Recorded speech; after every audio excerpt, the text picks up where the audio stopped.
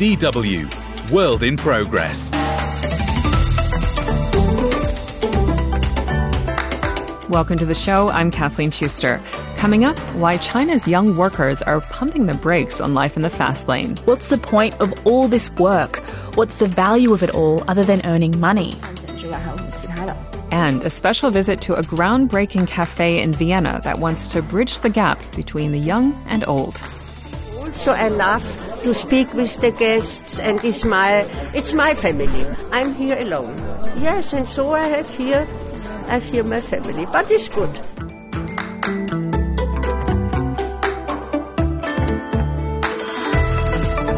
You're listening to World in Progress. I'm your host, Kathleen Schuster. On this week's show, we're going to hear stories about inspired ideas toward better health for the individual and better health for the community. We begin in China, where a new trend is emerging among the younger workforce. It's known as tangping, or bowing out of the rat race. In other words, quitting well-paying jobs to get away from the 996 work culture. That's 9 a.m. to 9 p.m., 6 days a week. Instead, they're taking time off to relax and enjoy life. Reporter Eva Lambi-Schmidt has this feature. It's presented by Jennifer Collins. Not all that long ago, Zhao Yunqi was often still sitting in her office until 2 in the morning. She's one of the top employees at a renowned international headhunter company in Shanghai. At 29, Zhao Yunqi earns a lot of money for her age. Working 6 days a week for 12 hours or more is an unwritten rule at her company, just like with many other companies in China. But why? One day, Zhao Yunqi realised she was working without ever having really lived. I'm supposed to feel as if I've achieved something, but it appears as if I haven't achieved anything. What's the point of all this work? What's the value of it all other than earning money? The thing that's missing for her is time. And she's not the only one. The term for this phenomenon is tangping, which literally translates as to lie flat, as in to lie on one's back, or to need a rest. Figuratively speaking, it's come to mean to opt out of the rat race. So young people set off, and they either do nothing at first, or they're bursting with curiosity about a side of life they don't know yet.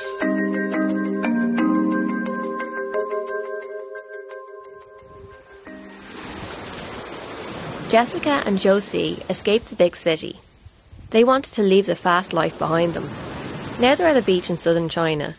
It's the place where they're happiest and where they have time for things. When we're in the water, it's as if we could forget everything. It's like with scuba diving. When we're underwater, there's no noise, only our breathing. There isn't even a trace of any distracting thoughts in our heads.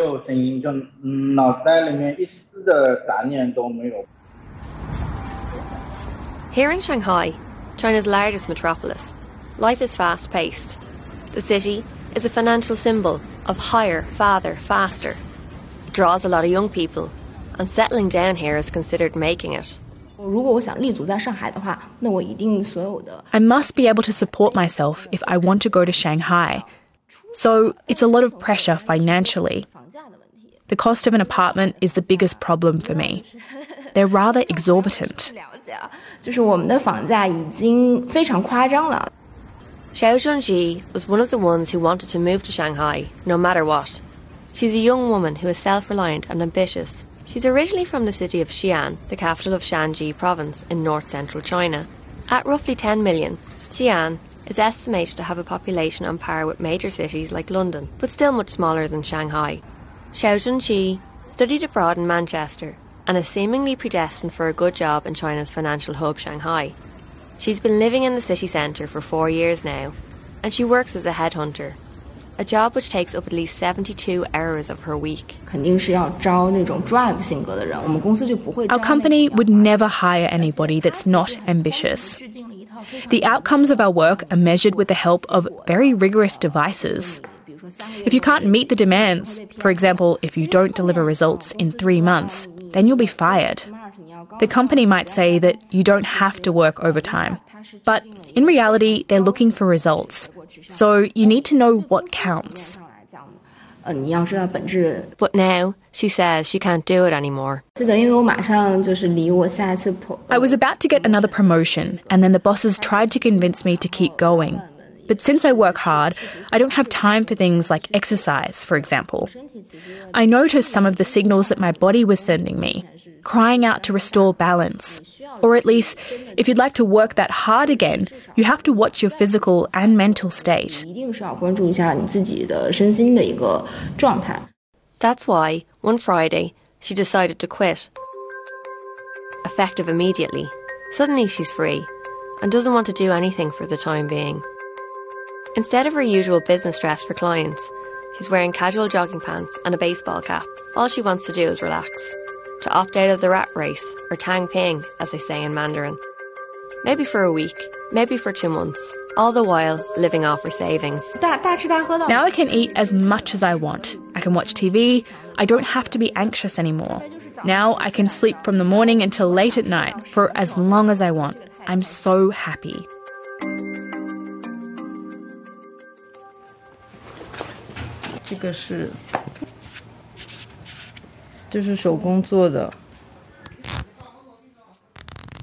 In a small studio in Shanghai, a woman named Xu Xiaoyi has just finished putting together a small photo album with pictures she developed herself in the darkroom. She loves spending time here. She used to paint a lot, mainly oil abstracts on canvas. She learned how to sculpt too.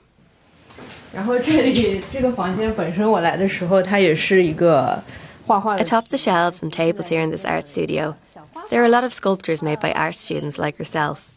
There are a number of easels set up on the wooden floors. A portion of the studio became a small corner devoted to floristry during the pandemic. Xu Xiaoyi has been listening to her muse for the past 2 years. She's curious and searching for the thing that fulfills her. Something her job was missing. She was sick of the advertising business.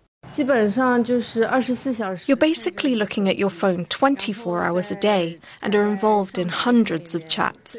I was in contact with clients. I essentially was arguing with other people every day. I wasted my time. I coaxed clients and bosses. All of it made me unhappy. By doing these things, people are wasting part of their lives, their energy and their feelings. Ever since she stopped working, Xu Xiaoyi has been keeping her head above water by living off her savings. Books and art seem to be her lifeblood. She wants to read all of the books she didn't have time for before.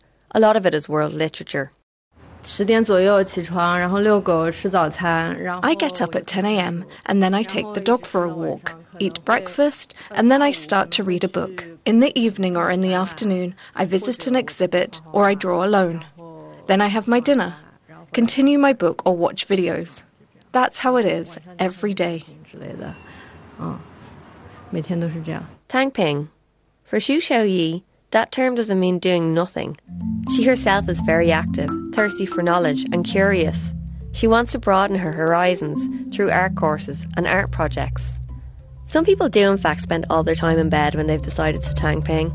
Some let their parents take care of them and cook for them, while others keep working a little but stop short of overexerting themselves.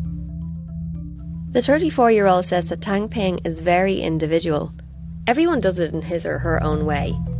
That's why she doesn't actually use the term. To me, it makes sense to use labels. They simplify complex problems and give them a name. I'm using the word tang ping right now so you can understand quickly, but in other cases I wouldn't necessarily use that word. I don't know how other people who decided to tang ping are doing. I actually also don't get what other people are going for who only work and aren't going for tang ping. The phenomenon known as tang ping began in the spring of 2021 with a Chinese blog post about lying flat is justice. Someone who used to work in a factory described how his life had changed after quitting his job. He cycled more than 2,000 kilometres across China, living off his savings and the money he got from smaller jobs. His approach to life was celebrated by some young people online as a manifesto against a society driven by overconsumption and the higher, farther, faster of the Chinese economy. For more and more Chinese men and women, greater wealth doesn't necessarily mean a better quality of life. Bao Tiang, is a social anthropologist who teaches at the Max Planck Institute in Halle, Germany. Here's how he explains the trend. It basically means that you put more and more effort endlessly. And it's a very tiring process, but with no real meaning. And often it refers to a situation that you are forced, pressurized to participate in competition without any end in sight. Over time, and the 996 work culture, 996 refers to working from 9 in the morning until 9 at night, 6 days a week. But Tang Ping also has to do with China's one-child policy. Since 1979, families have usually had just one child, and as a result, there are more people retiring than there are younger workers to take their place. These young workers have to work longer and do overtime to accomplish the same amount or more than previous generations. Fu Yixian dealt with Chinese demographics as a professor of obstetrics and gynecology at the University of Wisconsin-Madison in the US. China's one-child policy led to polarization. Some children are very competitive because they've received a good education. They also have a sense of the crisis because they carry the weight of their parents' hopes on their shoulders, and they must support their parents in their future on their own. Other children are dependent on their parents, resting at the expense of the older generation. There are some people who still believe that hard work will lead to a better tomorrow, as was the case in China for decades. But others from Generation Y, people who fall somewhere between 20 and 40, are giving up on the social contract. China's young people have faced serious pressure as only children their entire lives, especially from their parents. Their one and only child has to be the best, in kindergarten, in school, and in their field. That's why many parents invest a lot of money to this day in tutoring and helping their kids advance.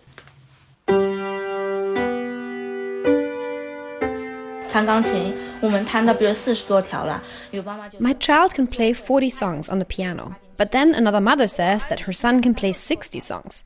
I start to feel a lot of pressure because other children are achieving more. Zhou Xiaowei is sitting in the living room of her 4-room apartment located outside of central Shanghai. There isn't much room here. The piano stands directly across from the front door. In the living room, there's a glass cabinet with colourful figurines, and next to it, a couch and a table. She used to work in the aviation industry, which is why there are so many model airplanes on the chest of drawers. Now in her mid-40s, she's a housewife and a mother.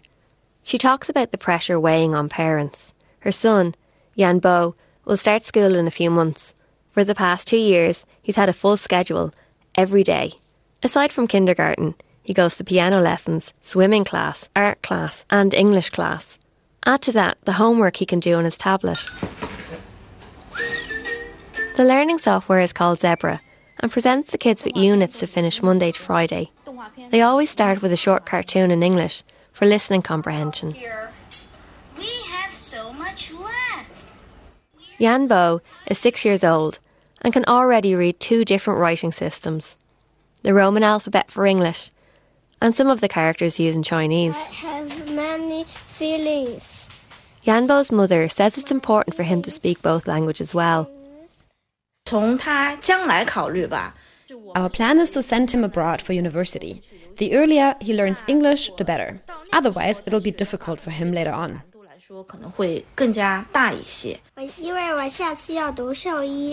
I like tiger. Yan Bo says he likes studying English and he wants to become a veterinarian later and says knowing English will be helpful. He especially likes tigers and dinosaurs and he's already started looking after turtles and small crabs in his free time. He keeps them in a small aquarium. Yan Bo's many activities and instructors outside of kindergarten cost his family a lot of money.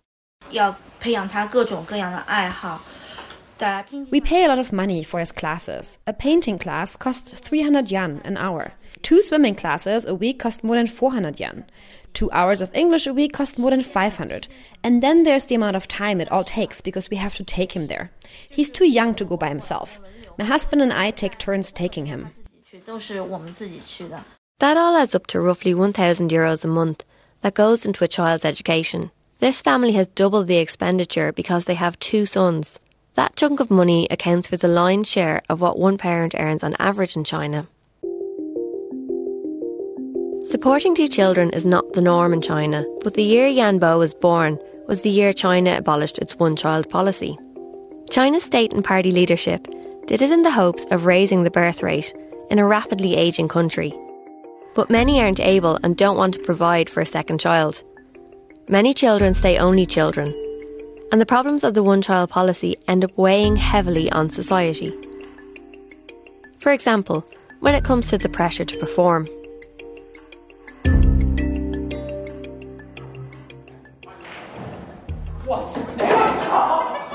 Meeting up with friends once a month to play pool and have fun is everything to Mei Chi-hung. Mathematics is a huge part of it. And even when he's out and having fun, this 17-year-old still likes to think about mathematics. At what angle does he need to hit the ball? He loves it. Most of the time, Mei Chi-hung is at school or sitting at his desk at home. He's about to graduate, and now he has to give it his all to have the opportunity to study at a Chinese university. Every year at our school, the best 20 to 30 graduates can go to university. There are about 120 students in a grade. I placed 3rd for the last midterm exam, so that's a relatively good position. Still, those are just numbers. What really counts is a single test that's considered the hardest one for young people in China. It's called the Gaokao, the University Entrance Exam. Students are tested in 6 different subjects: English, Chinese language and literature, math, and 3 subjects chosen by the student themselves. Mei Chi-hung is already studying for it. In a few months, it'll be his turn to take it. Of course, I'm nervous.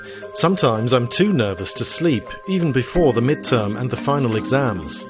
Our teacher always said that nerves can even be helpful for getting a good grade, but I usually can't sleep before tests. Sometimes I take a sleeping pill.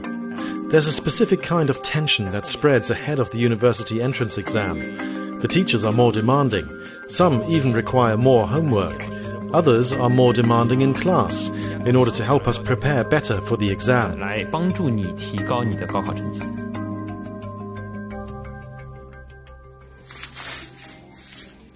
Mei Chi-hung works on his homework until 10 at night, sometimes even until midnight. And that's after an 11-hour day at school that ends at 6 p.m. All that's left to do after dinner is homework, and then it's time for bed. Mei Chi-hung has class on the weekend too. Not because his grades are bad. He goes to class to become an even better student. Before, my parents decided for me about whether or not I'd receive tutoring because they thought I needed to improve. Once I started my final years of high school, I was studying for my own good and decided myself which classes to take. I think I can improve in English and maths. I'm not as strong at English, so I hope I can reach an average level. He talks about this modestly, in terms of how his classmates deal with the pressure to perform. He says some are better at it, and others worse. He says teachers are getting better at being sensitive to the consequences this kind of pressure can have on students. If you're unwell, the teacher will advise you to talk with your parents, and he'll tell your parents not to put you under so much pressure. Actually, our teachers are working hard to pay more attention to our mental health. At his school, grades aren't posted on the bulletin board for all to see, as used to be the case in China. At our school, you have to go to the principal if you want to find out where you rank compared to the other students. This experience with competition, starting in kindergarten, then school, and later at work, weighs heavily on some once they are adults. They're leaving it all behind. During my time in Guangzhou, I felt like I hadn't gotten enough sleep. I was at work quite a bit.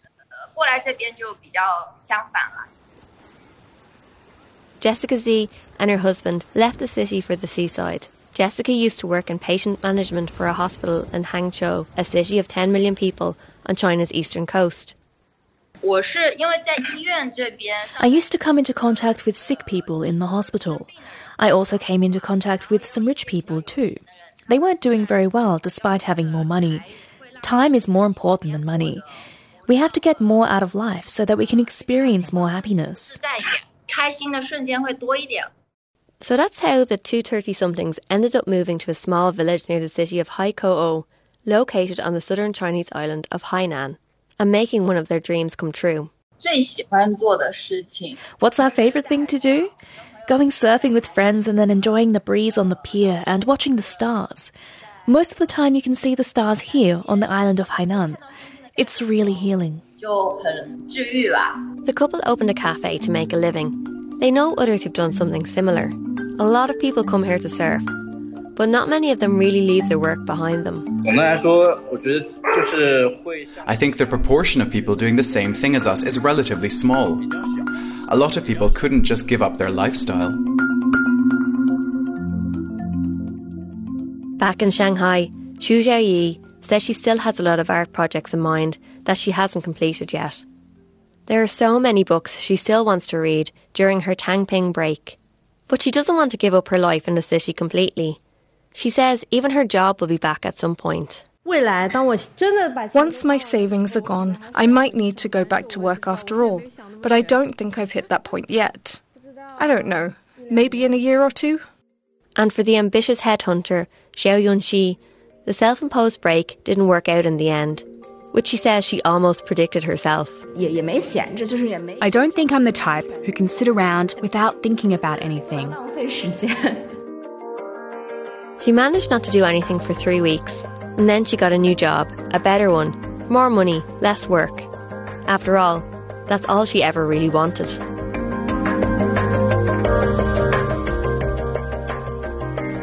Jennifer Collins with that report by Ava Lamby-Schmidt. You're listening to World in Progress with me, Kathleen Schuster. Time for a quick music break.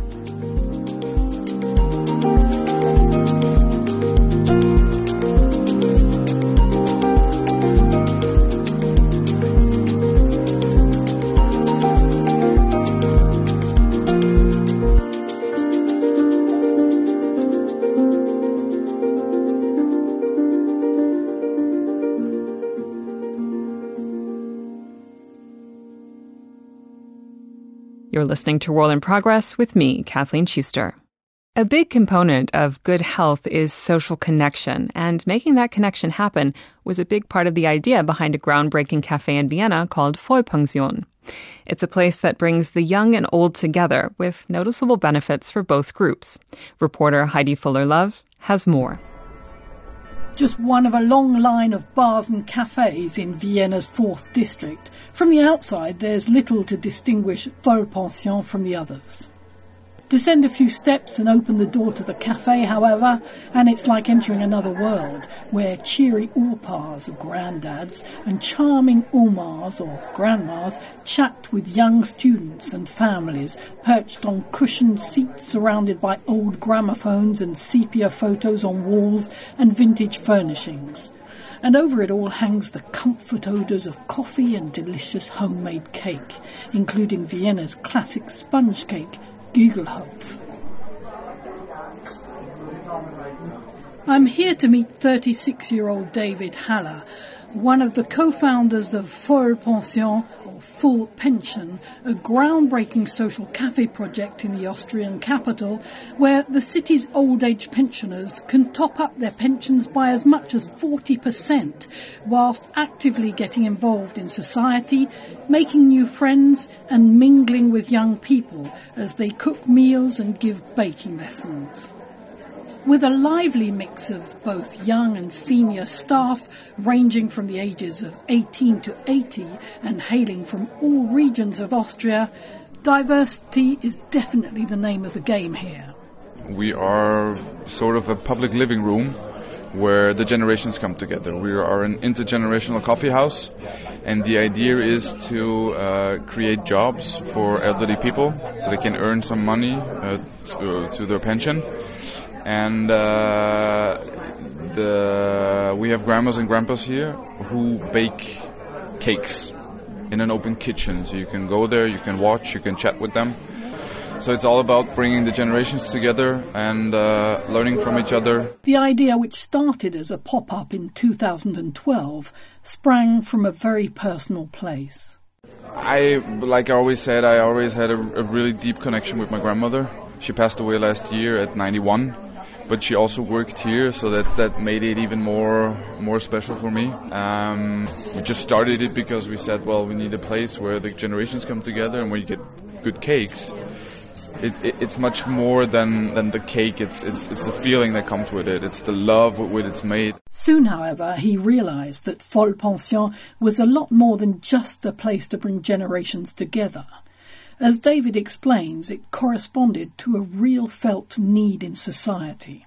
And then after a while we found out, well, there's a big theme behind when it comes to isolation, poverty when you're older. So that's of course something we're emphasizing now. The reasons why the people come here and work here are completely, everybody has his own reasons, but most of them come here because they need the money and their pension is so low. We have coffee and cake. Yep. It's for time 1 hour. We have 2 breakfast, one 90 minutes, small breakfast and big breakfast.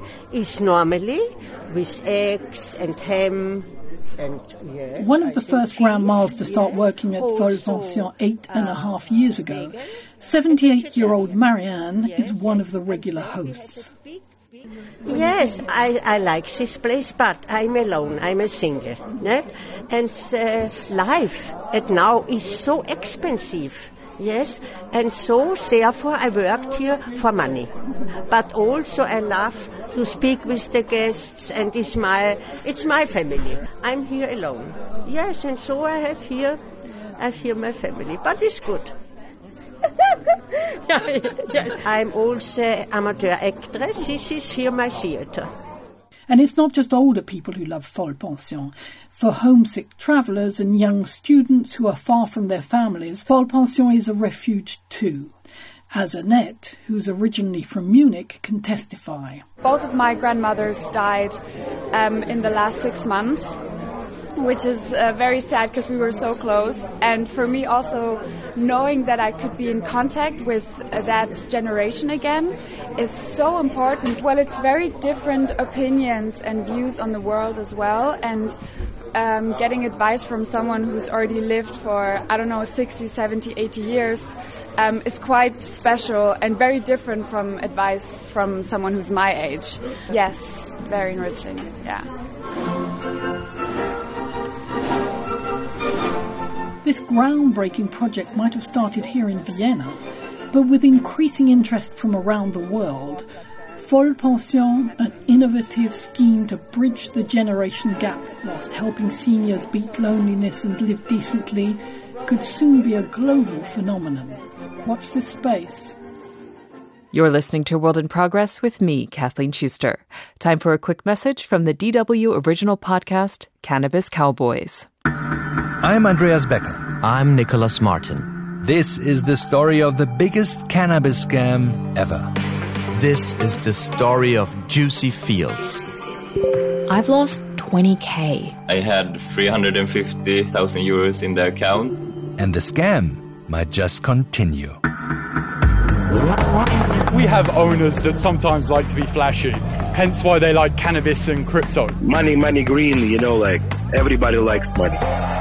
In this investigative podcast series, we entered a world that we never expected to find. It bears all the trademarks for Russian mafia. It's a fantasy. People want that the Russian is the very best.